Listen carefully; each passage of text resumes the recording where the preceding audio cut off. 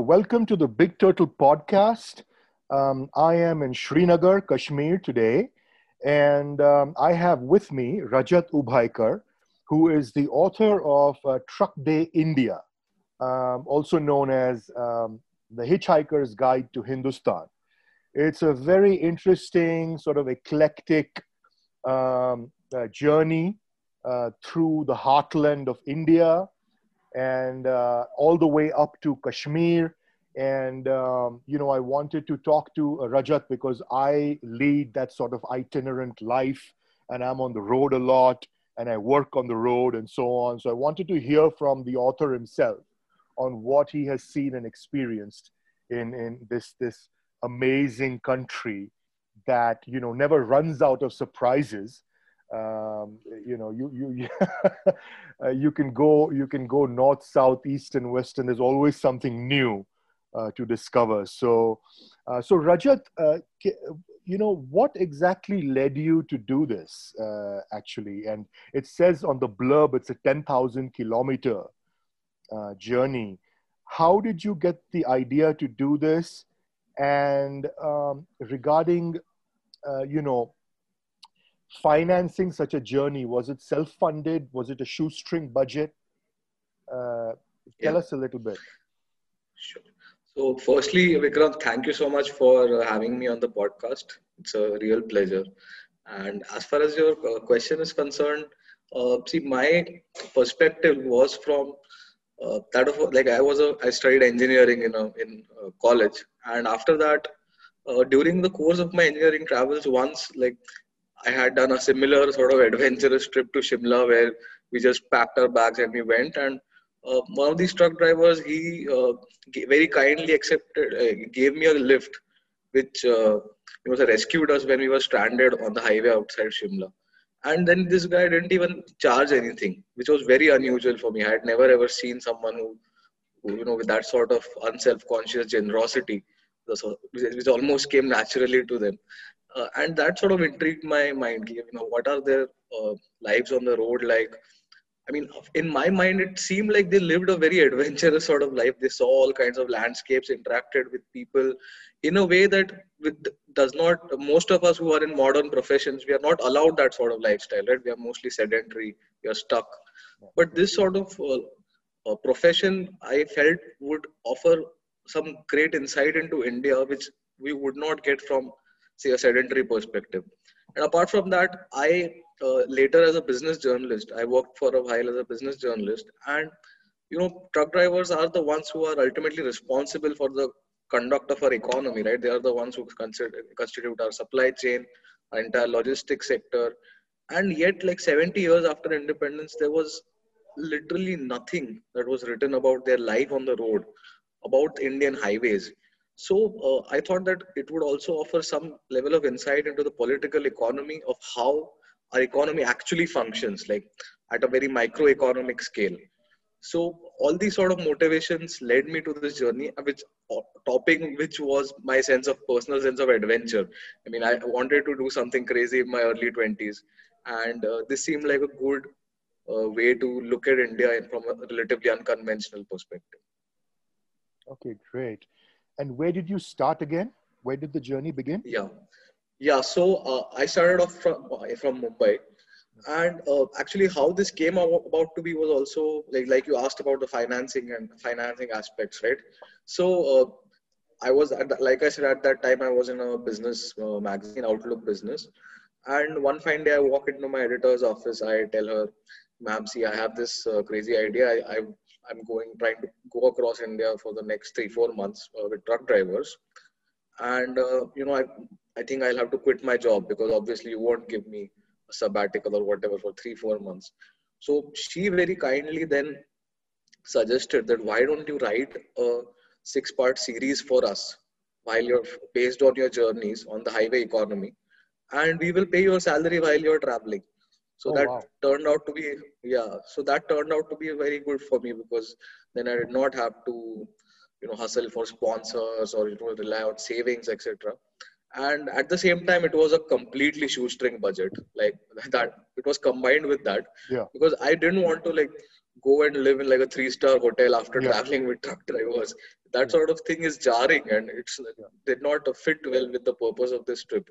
So I lived on the road only in the trucks itself. Sometimes I would go into cheap lodges like 300, 400 rupees a night. Mm. Above 500, I would not take anything. Like that was my rule. If it's above 500, I'm not going to stay there for the Okay. night. Okay. Yeah. So it was an extremely shoestring budget eating in the dhabas, and so it turned out quite well for me. And how long did the entire journey take? So entire journey took around 6 months. Wow. So 4 month, yeah. So it was divided into two legs. So I did for the first 4 months I traveled till Kashmir and then in the northeast for some Yeah. time, and then at a later date I did another round to South India because I felt like it would be incomplete if I did not at least cover, you know, from the perspective of South India. Then Mm. it would be an incomplete book. It wouldn't be able to justify the title Hitchhiker's Guide to the Hindustan. So I later did a leg in South India. So the total uh, journey time was around 6 months. Got it. Um, you have mentioned that you spent time with the Bakarwals and Yes. and the Gujars in Jammu and Kashmir. Well, was it mainly the Bakarwals? I mean, they are connected, but how long? I mean, how long was that journey, and what are the terrains that you traversed? And were you with them for the whole journey? I mean, did you accompany them on foot, or how was it? How No, did it? no, no.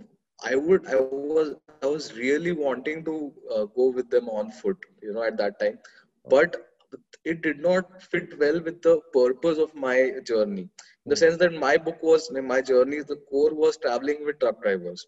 mm, So to take that huge detour at the time and go via the mountain trails to these alpine pastures, I did not. I really wanted to. I could not. So my experience with them was mainly as fellow hitchhikers okay. because in the summers the Bakarwals and the Gujars they use trucks as a way to transport their herd and to personally also travel with their families to certain points in the hills where they take these mountain trails. So from Jammu to Srinagar, like every year they have this rite of transhumans, right?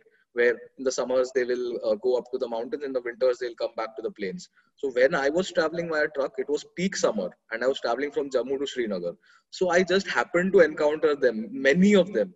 We were just standing by the roadside, hustling for a ride, Mm, just trying to find some truck driver who will take them, their entire tent material, their firewood, a couple of goats. So there were these Bakarwal families who were looking to hitchhike with trucks, and then they ended up getting into my truck, got it. the truck I was traveling in. So that was how I encountered them, and through them, an entirely different way of life from anything that I'd ever been exposed to. Like this sort of nomadic existence where you are, pitching tents in these mountains in the middle of nowhere, and you are essentially a nomad. Like their lifestyle hasn't changed, right, since centuries in many ways.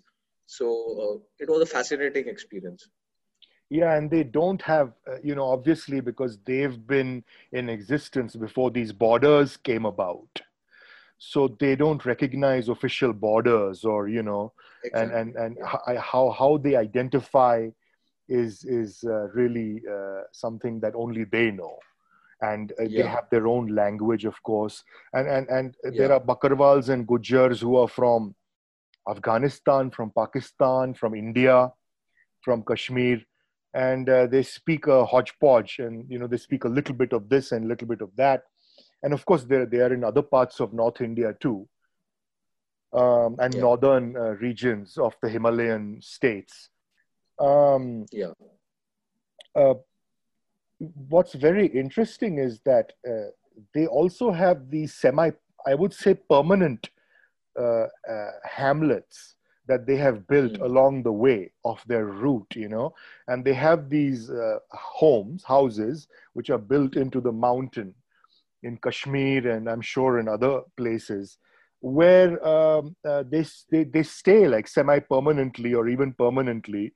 They have their children and things, and Some of them stay back there. Some of them come there for their breaks and then leave.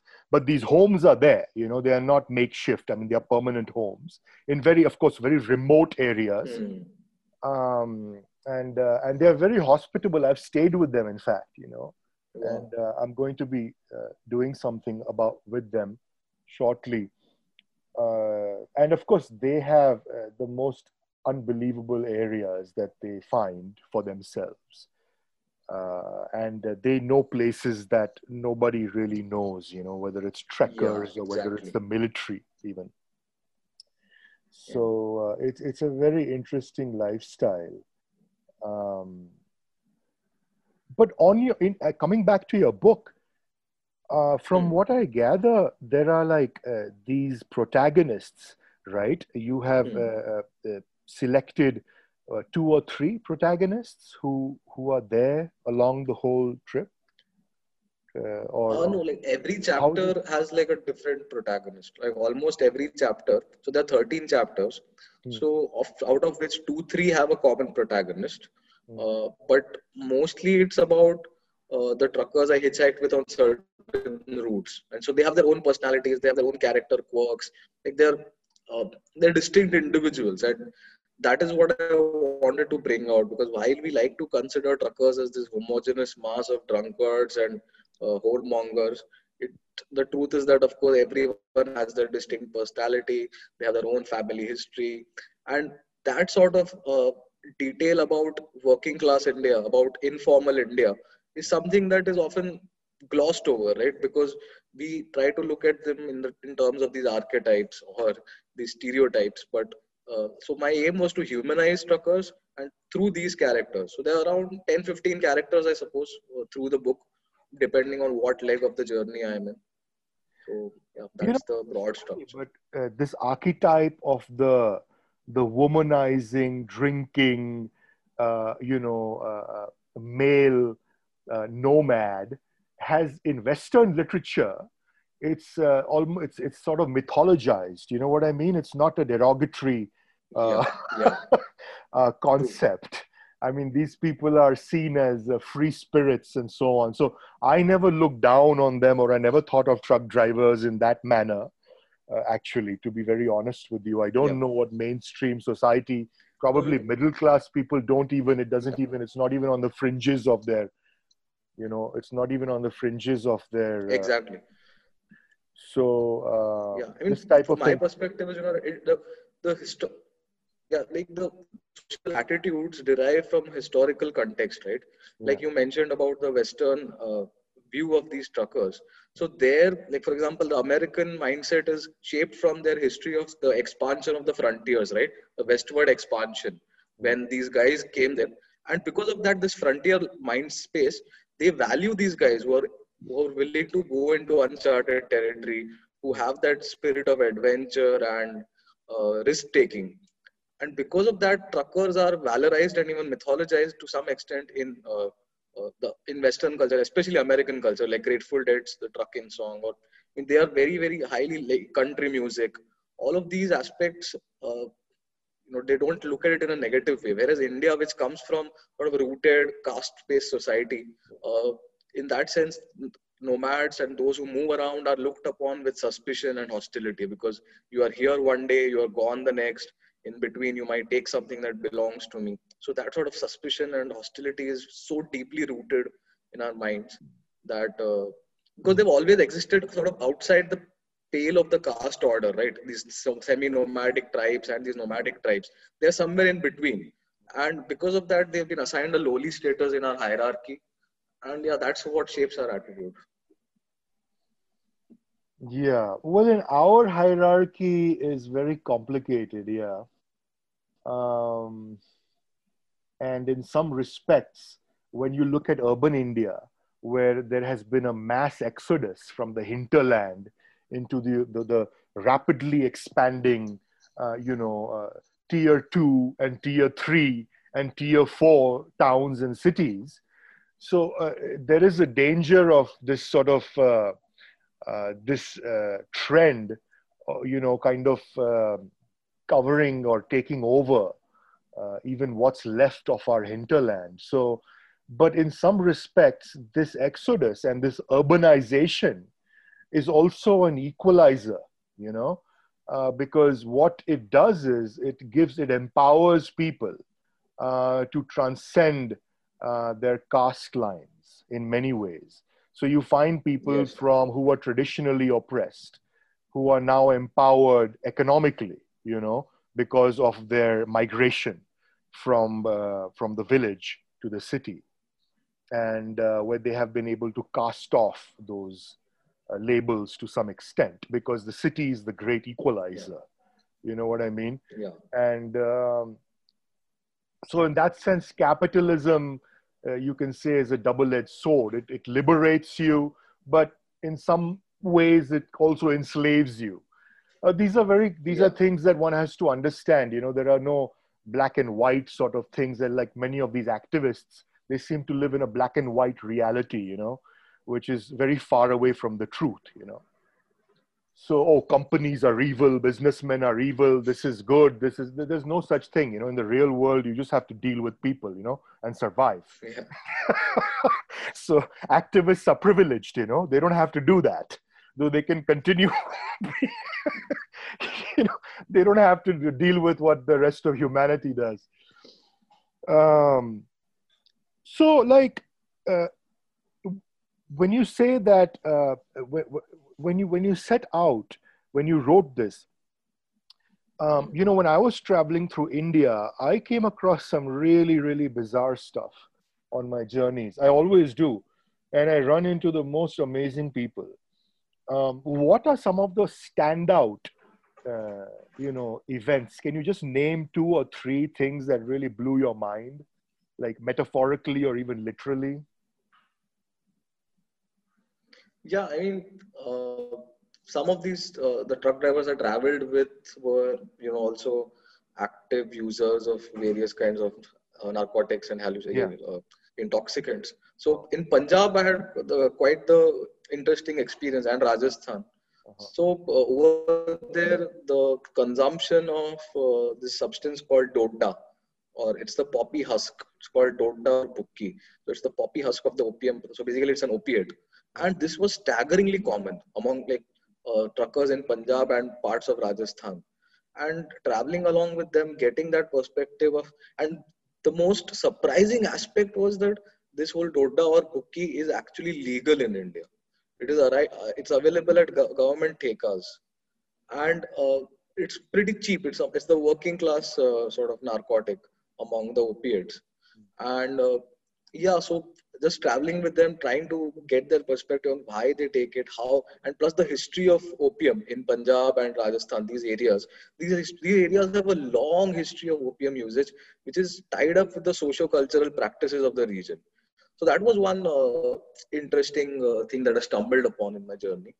I think the northeast leg was also very, very enlightening, because when you travel through Nagaland and Manipur on highways with truckers, you realize that uh, there is a parallel government at work, which is with the covert sanction of the Indian state.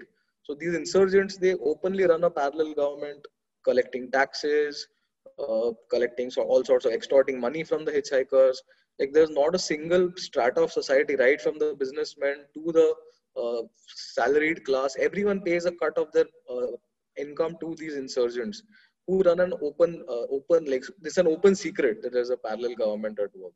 So just traveling in those sort of spaces with uh, someone who's less privileged, like these truck drivers. Like if you're traveling, say, in a touristy setting where you have your own car, and where you are going to all the touristy places, you won't feel that sense of insecurity, I suppose.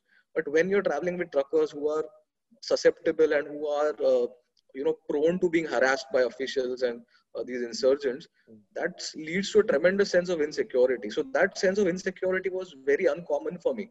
Like if you travel in the Indian mainland, you will feel that you're part of the landscape. You are just it's not you don't stand out in any way in your head, and you're just going through. You will meet some cops and stuff, but there's no this sense of uncertainty that you don't know who you're interacting with. So in those areas, the person who's charging taxes from you on the road, he could be belong to which insurgent group. You don't know which insurgent groups he belong to.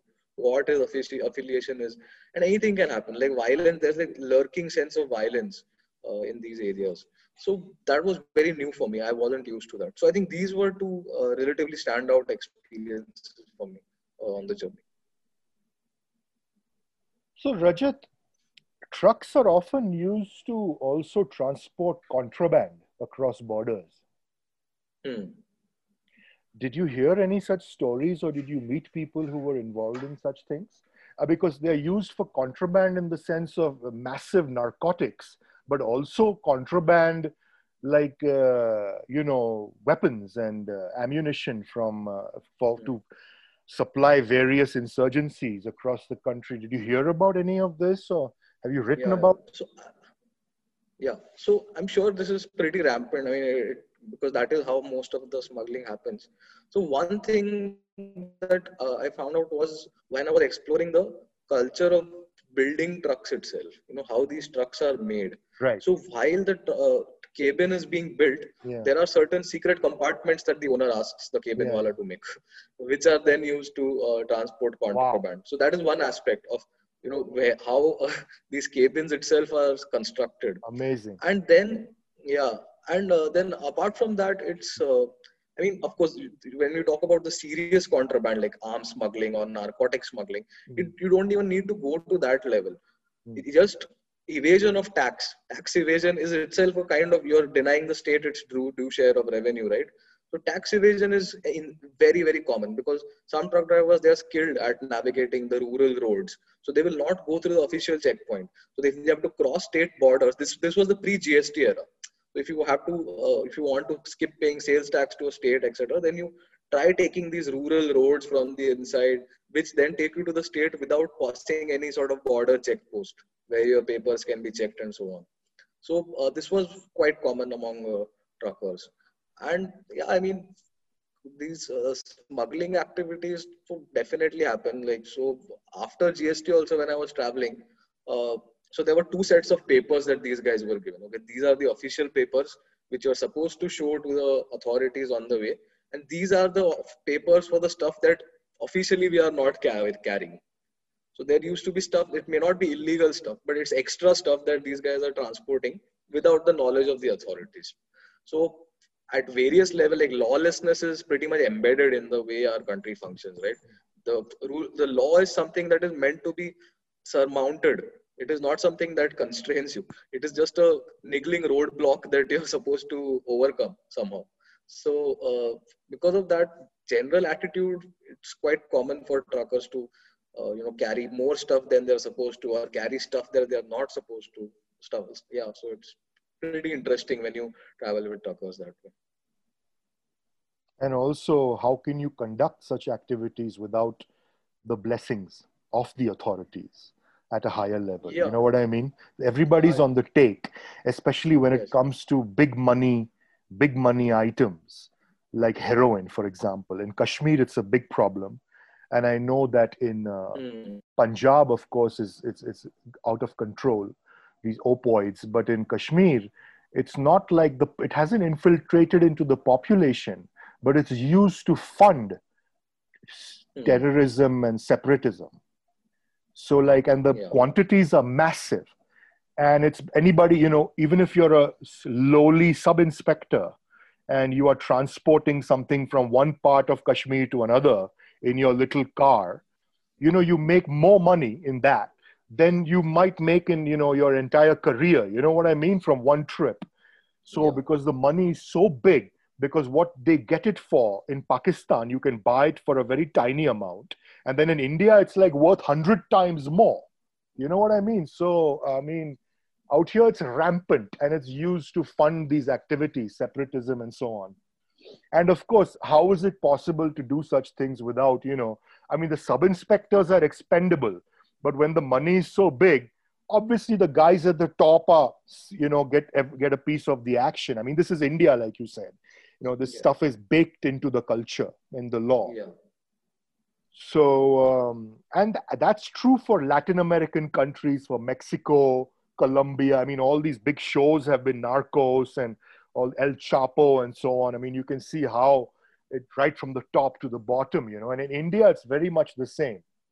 It's actually, and here we have the Golden Crescent. So I think the Yeah. money, the cash involved is, I think, must be in the same realm as the Colombian cocaine trade. You know what I mean?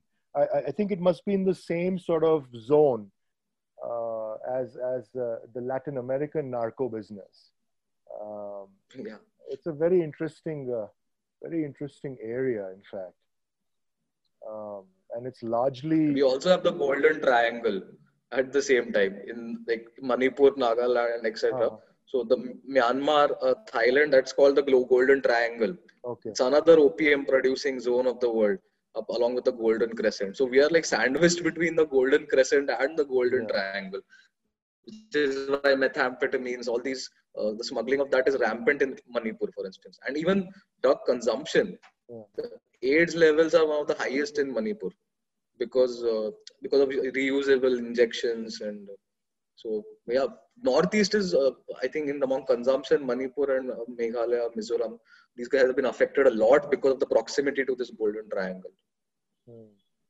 Yeah, that's why, I mean, this is a bit tangential, but what you hear in the news about some Bollywood random guy taking drugs and peddlers and all, this is like the very lowest level of the chain. You know what I mean? I mean, this business is so big that the guys at the very top are getting a piece of it, because narco business is huge. It's bigger than, I think, I was reading somewhere, it's bigger than the petroleum industry, man, the narco industry. I mean, you can. So it's like, when you're catching hold of some movie star and making a big news item out of it, I mean, it's ridiculous, man. I mean, you got to do proper investigative work into this, and how it operates. Like, so, Rajat, now you finished this book and you've seen quite a lot of this country. What are you working? Is there something that is now underway, or that you hope to finish? Is it fiction, non-fiction? Can you tell us a little bit about it? Yes, so I am working on my second book with HarperCollins. Like I've signed the contract, and it's a travelogue, another second travelogue of mine. So in this, I am traveling around with pilgrims across India. I'm Wow. exploring the culture of pilgrimages, because pilgrimages, according to me, are something which tie up this country, right? Since times gone by, the sense of Bharat Varsh, etc., it Yeah. comes from the idea of pilgrimages, Yeah. and I want to explore what religion means to the ordinary person, devoid of its political connotations or anything. What is the ordinary person's relationship with God? And of course this fantastic combination of history, mythology that surrounds these pilgrimage sites, right? These stories that have been cooked up, such fascinating stories which consecrate that place and Wow. invest it with a sort of sacredness. So Yeah. what are these stories, how did they arise, and plus the economy of these pilgrimage sites, like these temple economies, what Yeah. kind Yeah. of modern mutations Yeah. these places are going through in the age of commercial tourism, right? Pilgrimage is our biggest domestic tourism. Yeah. So Yeah. with and how say modernity itself is changing our relationship with religion. So these are some of the themes that I'm exploring through this book. But yeah, I intend to go to around 10 to 12 pilgrimage sites and yeah, just talk to the ordinary person, right? From the wandering mendicant, Yeah. these bhikshus, to just the ordinary person who's going to these pilgrimage sites and just talking to them, trying to get a sense of what religion actually is and why it is so enduring in India. I mean, even in the face of modernity and even in the face of such huge changes, even technology, why is it that pilgrimages persist? And why is it that religions persist? And what is the whole deal there? So I'm quite excited about it. My travels, unfortunately, have been interrupted by this COVID pandemic. But yeah, it's something that I've always been interested in, religion and pilgrimages. And yeah, hope to do justice to it. And you'll see the divide between urban India, middle class India, and the rest of Yeah. India, right? Yeah. In a way, I think there will be some sort of divide for sure. I don't know. I'm just going with an open mind, just trying to figure out what people actually say. Yeah, yeah. I made a documentary about it. I'll send you a clip actually. It's very interesting. Cool, man. Thank you for coming on the show, and really nice to get your input and to see how you tick, what makes you tick, and yeah, good luck on your next good luck on your next venture. Yeah, and yeah, take care, and hopefully you'll COVID will get over and you'll be able to resume your project. Yeah. Thanks for listening to the Big Turtle Podcast. You can find us on YouTube, Apple, Spotify, and Google Podcasts. Follow us on Instagram and Twitter. See you next time.